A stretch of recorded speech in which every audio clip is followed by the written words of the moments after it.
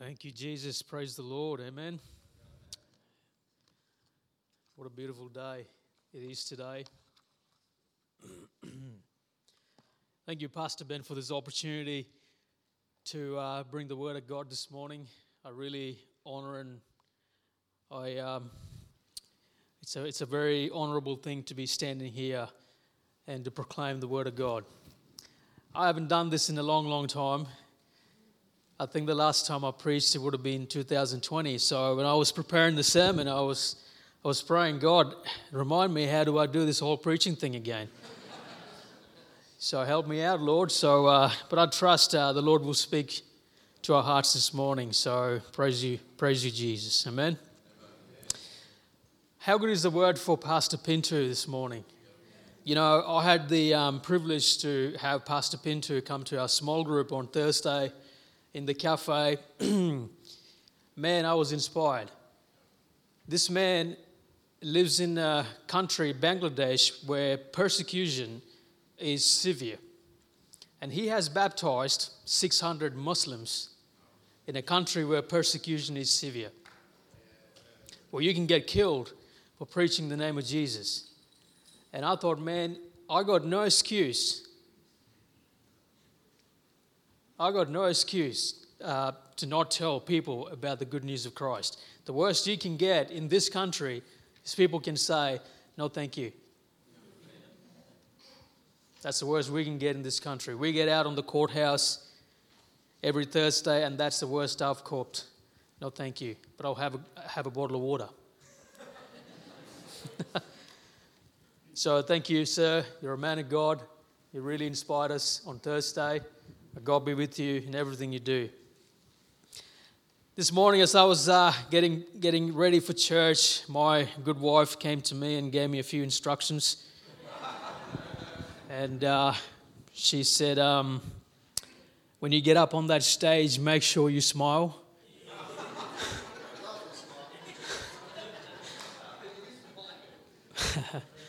Make sure you smile. And she said, remember that you are looking after the evangelism ministry, so you got to smile a little bit more often. And I said, is that so?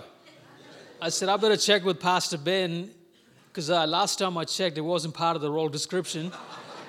So thank God for a partner who is brutally honest, says it how it is, you know. So we celebrated our 8th wedding anniversary in June. I better get this right, June 25th. June 25th, and I forgot it was our wedding anniversary. So I went to work and came back. She said, where's my flowers? And I said, look, why waste money on flowers, darling? I'll get you some flowers. So I went down, picked a flower from the garden. It was one of those very bright yellow hibiscus flower, very pretty. And I said, here's a flower for you, happy anniversary. Didn't go down very well. She said to me, Josh, you are a very unromantic, hard-hearted fellow. I said, right. But, you know, I took her to a very fancy restaurant that night, you know, a place called Nando's. And they cooked wonderful chicken and, you know, we had a great time. But I can see why. She has a point. And I'm very unromantic.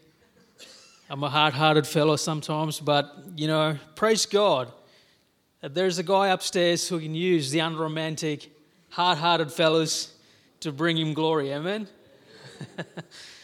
So, this morning I'm so excited to bring you the Word of God. This morning I would like to turn your attention to the book of Daniel, chapter 2.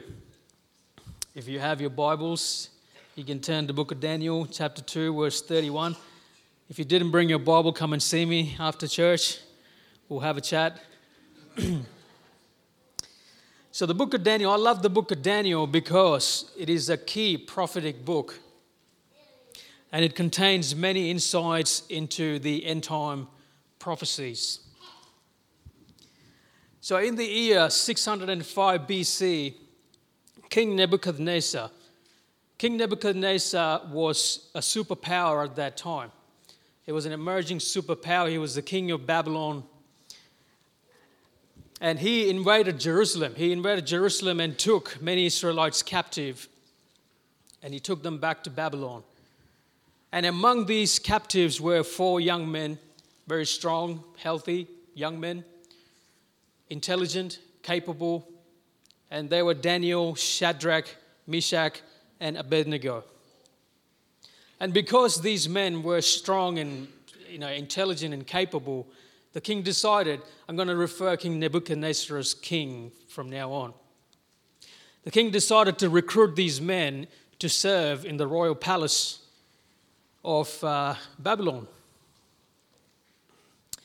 And in the second year of the king's reign as a king, King Nebuchadnezzar had a dream.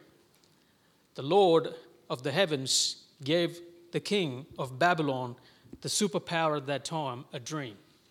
And the Bible says this dream was a very powerful and profound dream that it troubled his spirit.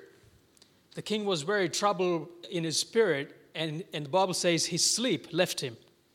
In other words, he had sleepless nights.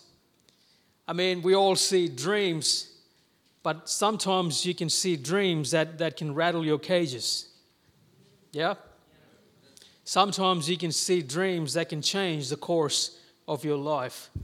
Sometimes you can see dreams that can completely give you sleepless nights. I've had a few dreams in the last couple of years. As a matter of fact, one a few months ago, and I was just restless. I need to know what this dream means, because it's going to change the course of my life. And I prayed and prayed and prayed, and I've shared with the dream with many people. I needed to know what this means. It was a godly dream. So likewise, King Nebuchadnezzar had this dream, and he was troubled. So he was that troubled, he couldn't sleep. He called an urgent meeting. He called all the wise men. He called all the dream experts. He called all the astrologers and the magicians. And everyone's gathered around. And the king said, I had a dream, and my spirit is anxious to know the dream. And the dream interpreter said to the king, my lord, we can help you. Please tell us what the dream is, and we can tell you what the interpretation is. And the king said, no, that's not how it's going to work. You are to tell me not only the interpretation of the dream, but you are to tell me exactly what I saw in the dream. I mean, that's pretty difficult. Next time you see a dream and you wanna know the meaning of it, go to your friend who is a dream expert and tell them, I had a dream last night. You're going to tell me what that dream means, and you're going to tell me exactly what the dream was.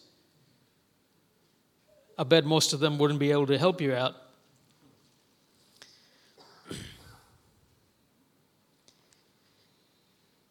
So if you tell me what the dream, the interpretation, if you tell me what the dream is, I will trust you with the interpretation, the king said.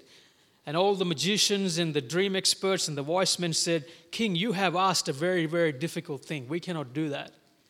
Please tell us what you saw, and we can help you with the interpretation of the dream. And the king got so furious and frustrated, and the anger just rose up in him. Just remember, he is a superpower at that time. Nobody stands up to King Nebuchadnezzar. If he says he will do it. And he said, you are to give me the interpretation, or I'm going to execute all of you. I'm going to burn all the houses. And nobody was able to come up with the interpretation of the dream. And the king finally gave the orders to execute all the wise men.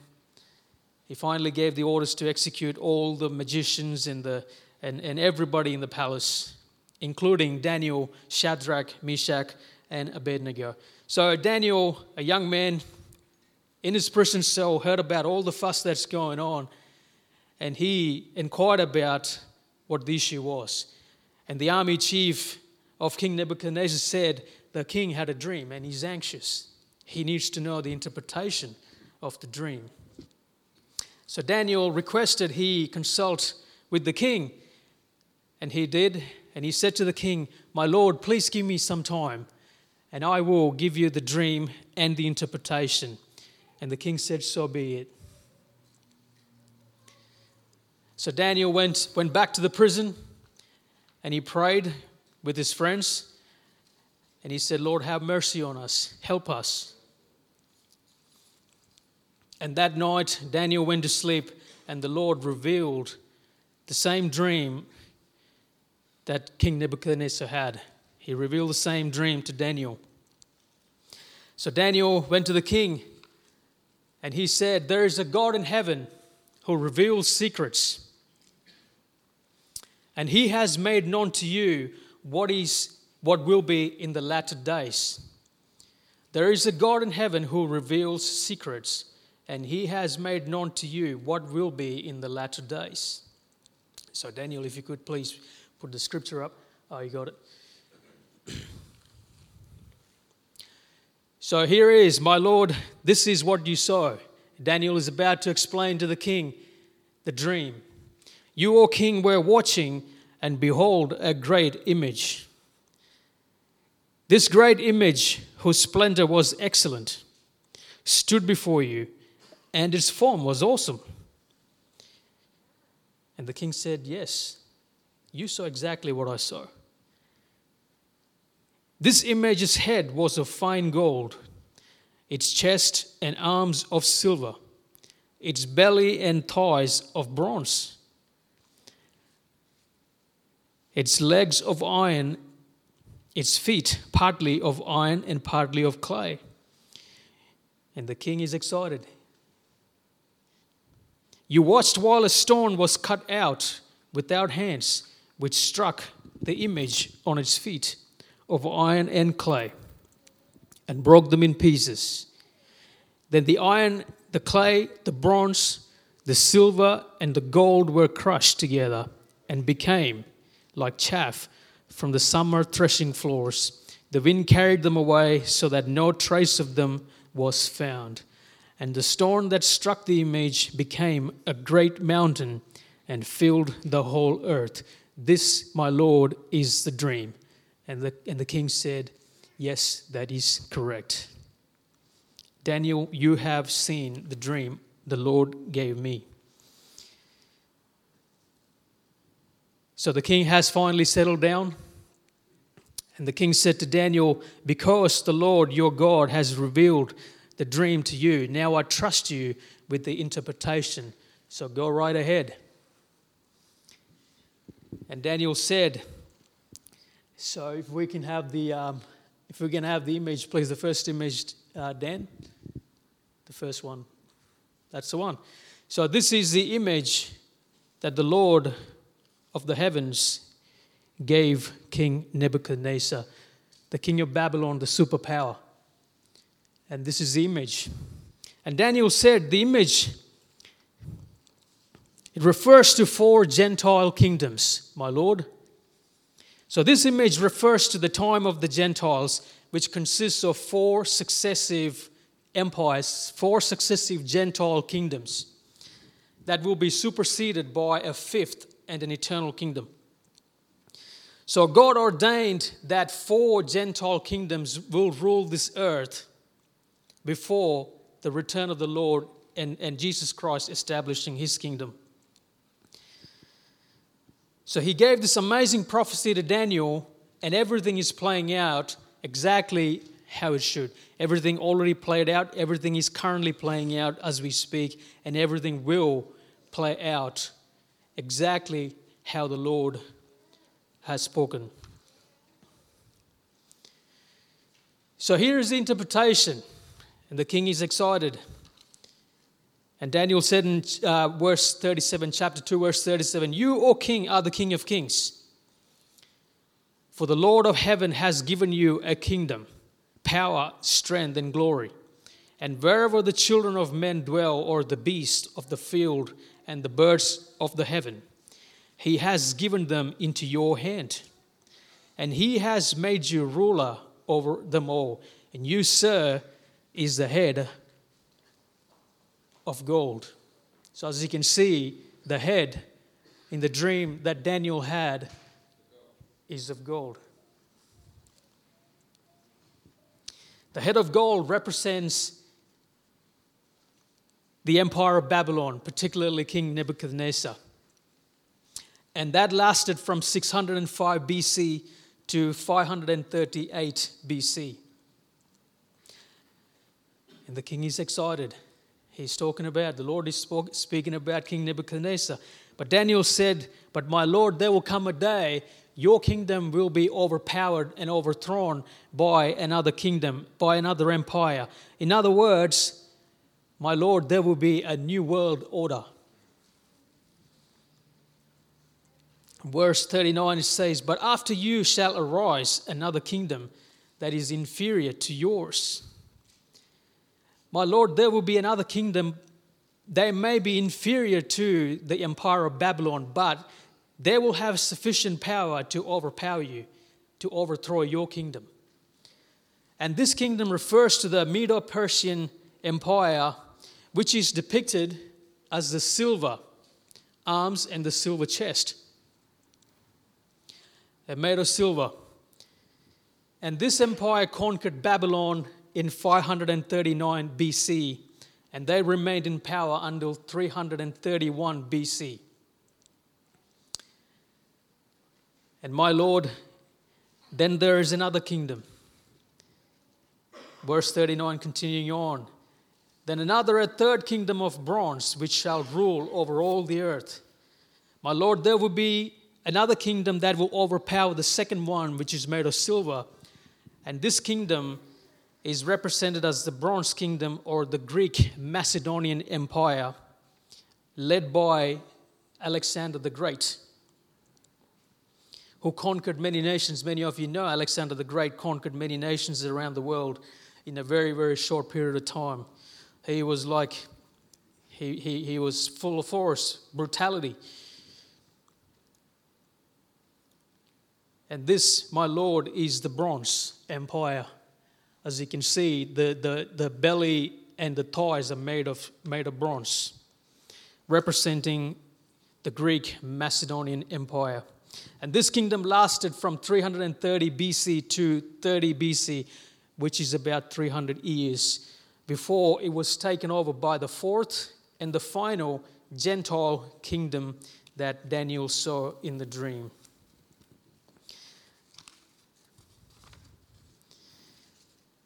The fourth kingdom, the Bible says in verse 40, and the fourth kingdom shall be as strong as iron, inasmuch as iron breaks in pieces and shatters everything. And like iron that crushes, that kingdom will break in pieces and crush all the others. Now this kingdom is depicted as the iron legs.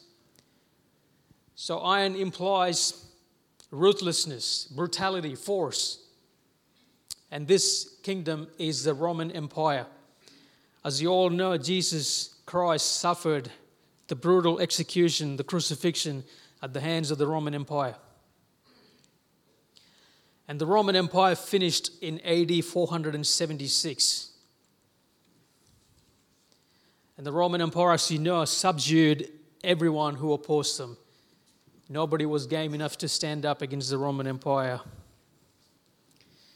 Now we move on to the verse number 40. We are moving on to the end part of this dream. In verse 41, it says, "Whereas you saw the feet and toes, partly of clay and partly of iron." So as you can see, thanks to Google, you can see a bit of iron and a bit of clay mixed in the feet and the toes area, which represents a fragile base for a huge monument like this.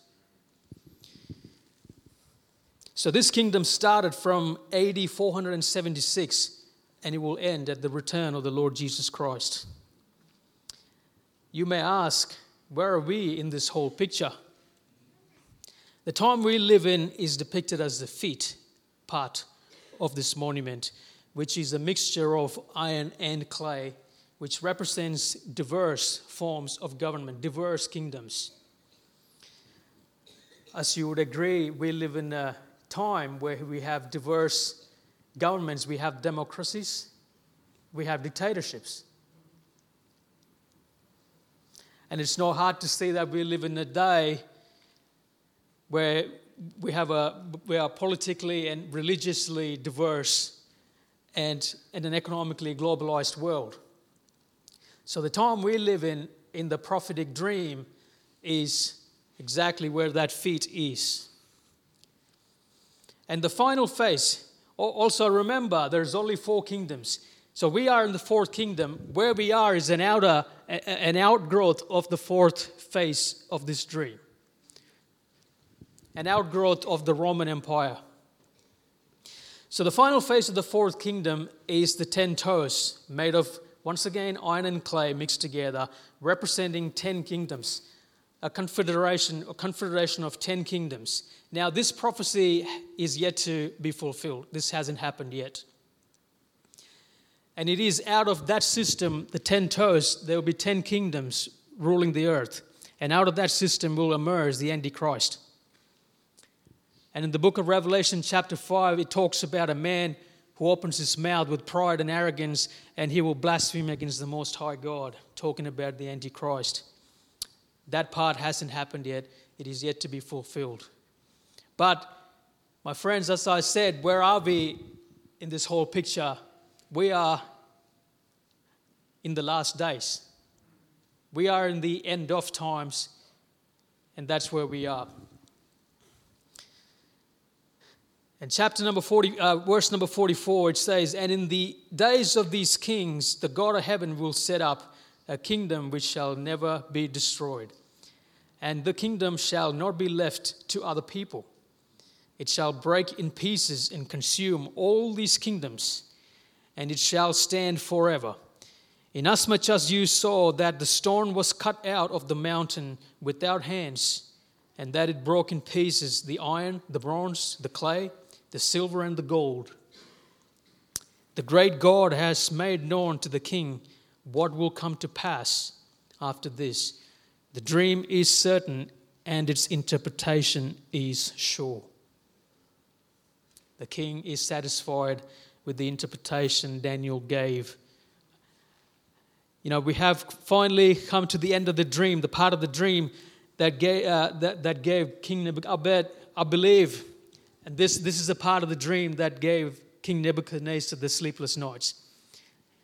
He talked about seeing a stone that was cut out of the mountain without hands, cut out of the mountain without any human hands. It has a divine nature and eternal duration, representing the 5th kingdom that is superior to the previous 4 kingdoms. And you may wonder what this stone is.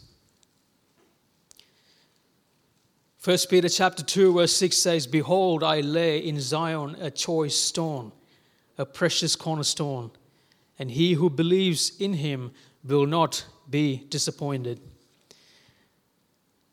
That stone, my friends, he is the great I am, and he is the King of Kings. He is the Lord of Lords. He is the wonderful Counselor. He's the mighty God. He's the Prince of Peace. He is God's only Son. He's the Alpha and the Omega. He's the great Shepherd. He is the way, the truth, and the life. He's the author and perfecter of our faith. He's the Lamb of God. He is the Most High God, the all-consuming fire. He is the resurrection and life. And ladies and gentlemen, that rock that hit and destroyed the whole image that the king saw. Thank you, Dan. That rock that hit the image and destroyed the whole image, and the rock that became a mountain is none other than our Lord and Savior, Jesus Christ.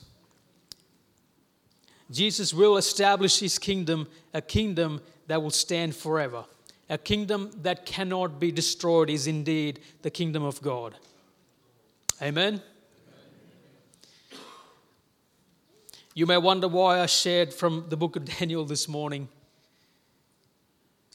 Jesus said, nobody knows the hour or the time, but we ought to know the seasons we live in. When Jesus was discussing the signs of the times and the end of the age, he said in Matthew chapter 24 that no one knows about the hour or the time, not even the angels in heaven, nor the Son, but only the Father. And he said, as it was in the days of Noah, so it will be at the coming of the Son of Man. For in the days before the flood, people were eating and drinking, marrying and giving in marriage, up to the day Noah entered the ark, and they knew nothing about what would happen until the flood came and took them all away. That is how it will be at the coming of the Son of Man. As it was in the days of Noah. What characterizes the days of Noah? In the days of Noah, people were living in wickedness.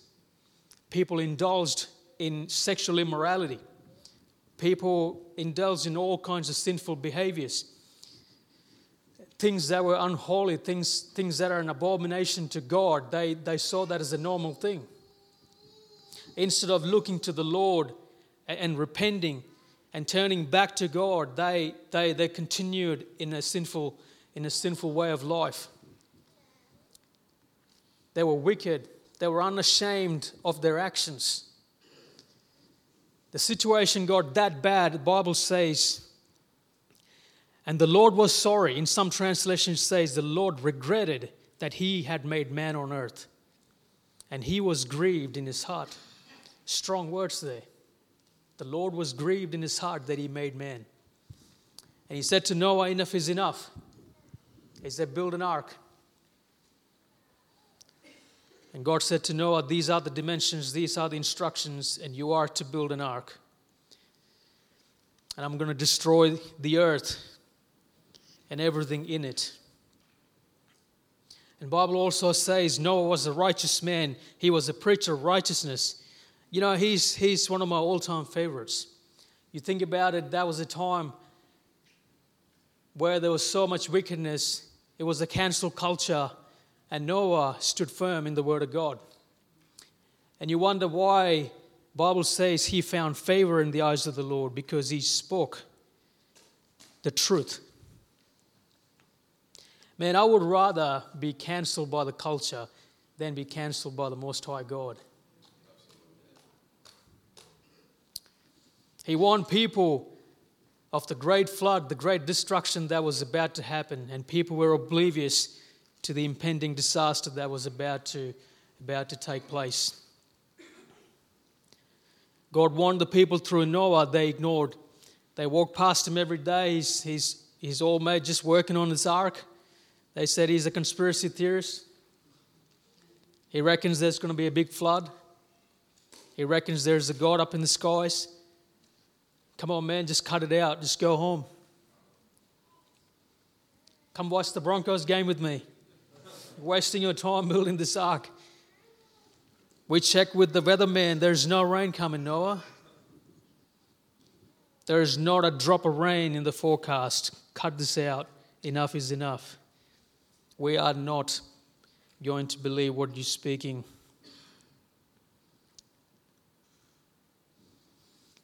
And the time came and God said, shut that door. And the rain started pouring down 40 days and 40 nights. And sadly, all the people who called him a conspiracy theorist, all the fact checkers ended up drowning. And Jesus said, as it was in the days of Noah, so shall it be for the coming of the Son of Man.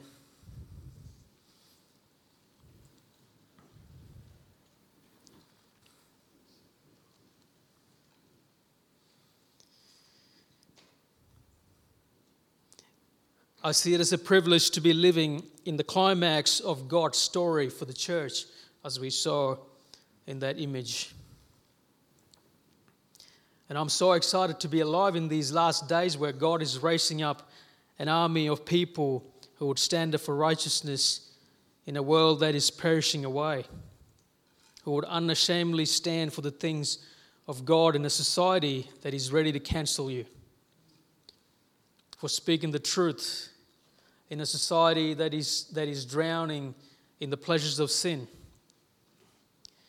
Man, over the last few years, it's not hard to see what happened in this, around the world. There was so much chaos and madness and division and grief and so forth. We live in a time where countries around the world are facing a moral degradation. We live in a time where we can see a dysfunctional mess all around the world. We live in a time where things that are unholy, things that are an abomination to God, is considered a normal thing. We live in a time where sexual perversion is seen as love is love. People identifying as all sorts of things. Man, you can play that game here, but there will come a day you will stand before the Most High God, the all-consuming fire, and you're not going to say, I identify as a believer. It's not going to fly.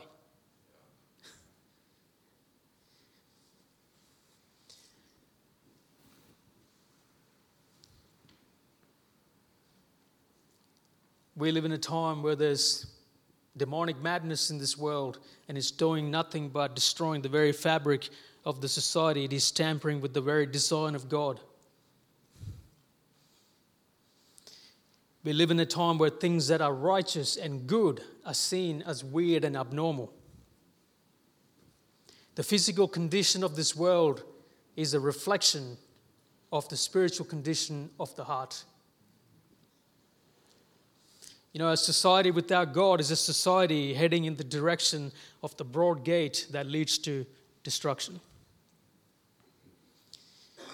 2 Corinthians chapter 4 verse 4 says, the God of this age has blinded the minds of unbelievers so that they cannot see the light of the gospel that displays the glory of Christ, who is the image of God. The enemy, the God of this age, has blinded the minds of the unbelievers so they deny the existence of God. If they deny the existence of God, if you don't believe there is God, then there is a banishment of the distance between right and wrong. And people started redefining morality to suit one's own self. And I believe we, the church, we, the followers of Jesus, true followers of Jesus Christ, have an obligation to help the world align their moral values, their principles to that of God.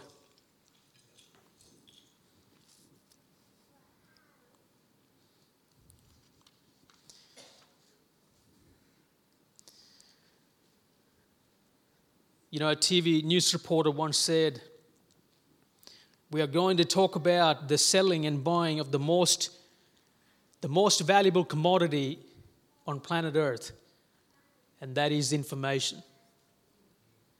Information is the most valuable commodity you can get.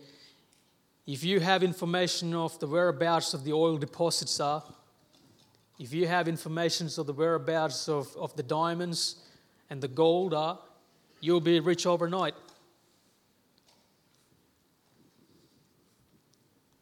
Information can even save you. If you're in a building that's on fire and you know where the exits are, the fire exits are, you can get out of the building. But if you don't have that information, your life could be in danger.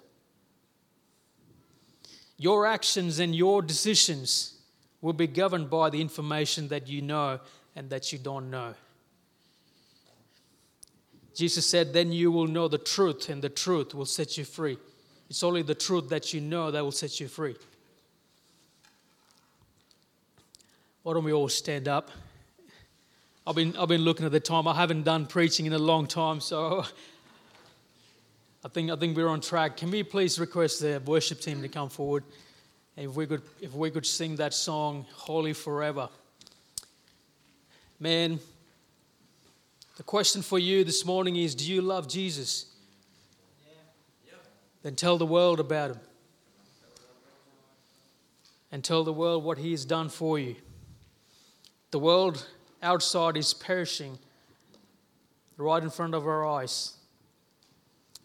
While there's so much chaos and madness going on, there's good things happening. There's a spiritual awakening happening in the hearts of people.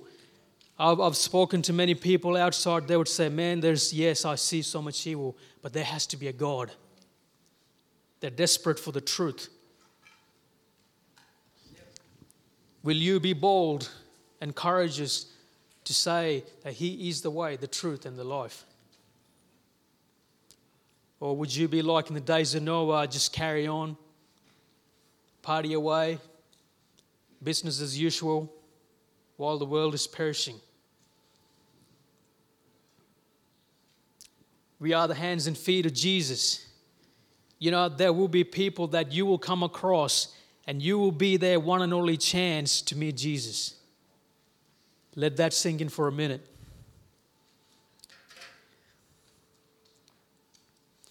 You might say to me, Josh, I'm not a street preacher. I'm not an evangelist. I'm not a street preacher either.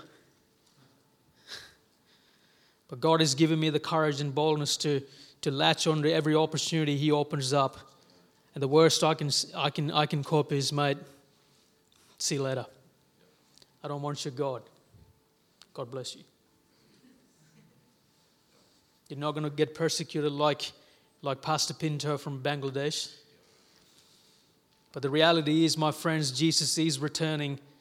I don't believe He's coming tonight. I don't believe He's coming tomorrow either. There are prophecies that are yet to be fulfilled, but we are in the end days.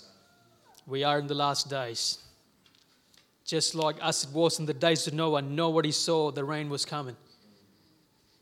Like a thief in the night, He will return. Will you be ready? And this morning, I would like to open up the platform, the altar here. I want to invite you to come forward. Maybe you have traveled this God journey for many years. And maybe the Lord has spoken to you this morning. And you are saying in your heart, God, give me the boldness to step out of my comfort zone. Evangelism starts in your house.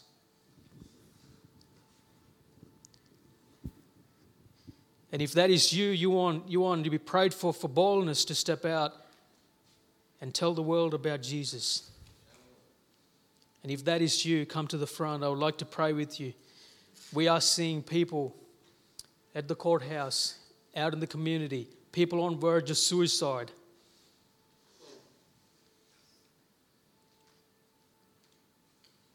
Finding hope in Christ. And maybe you are here today, you're on the fence about this whole Christianity business. You're not too sure about it. Let me tell you, taste and see that the Lord is good. Jesus is the way, the truth, and the life. He's changed my life.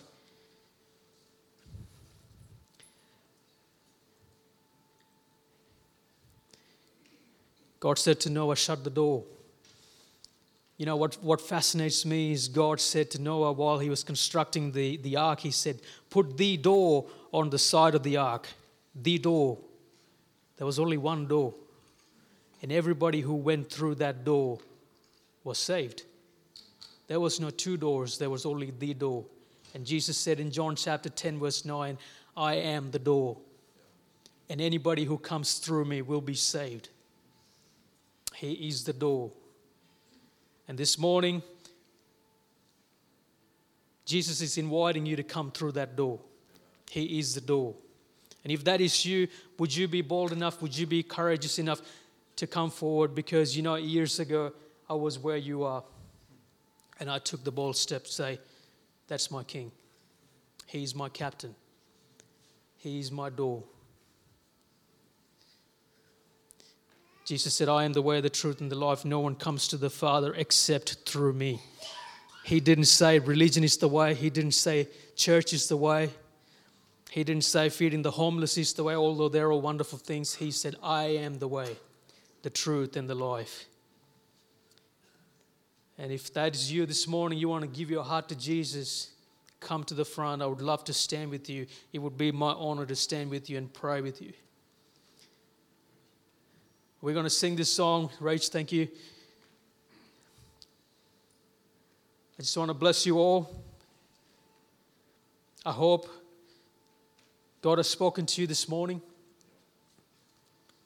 Don't just go home thinking, I just heard another sermon on evangelism. Go home, ask the Lord, what do you want me to do about it, Lord? Pray and ask the Lord, help me. Give me the boldness to step out. I'm tired of living this moderate Christian life, going to church, sitting in the pews, and going home. That's what I did for 30 years of my life. And it got to a point I was sick and tired of that lifestyle. And I said, God, use me or you're going to lose me. It's time to do business or I'm out going to the world. And he dealt with me on the second day of my prayer. And my life changed. You couldn't give me $1 million and say, Josh, walk away from the Lord. I wouldn't do it. That's how good he is. So my friends, if that is you this morning, come to the front. We're going to sing this song. Praise you, Jesus. We give you glory. Amen.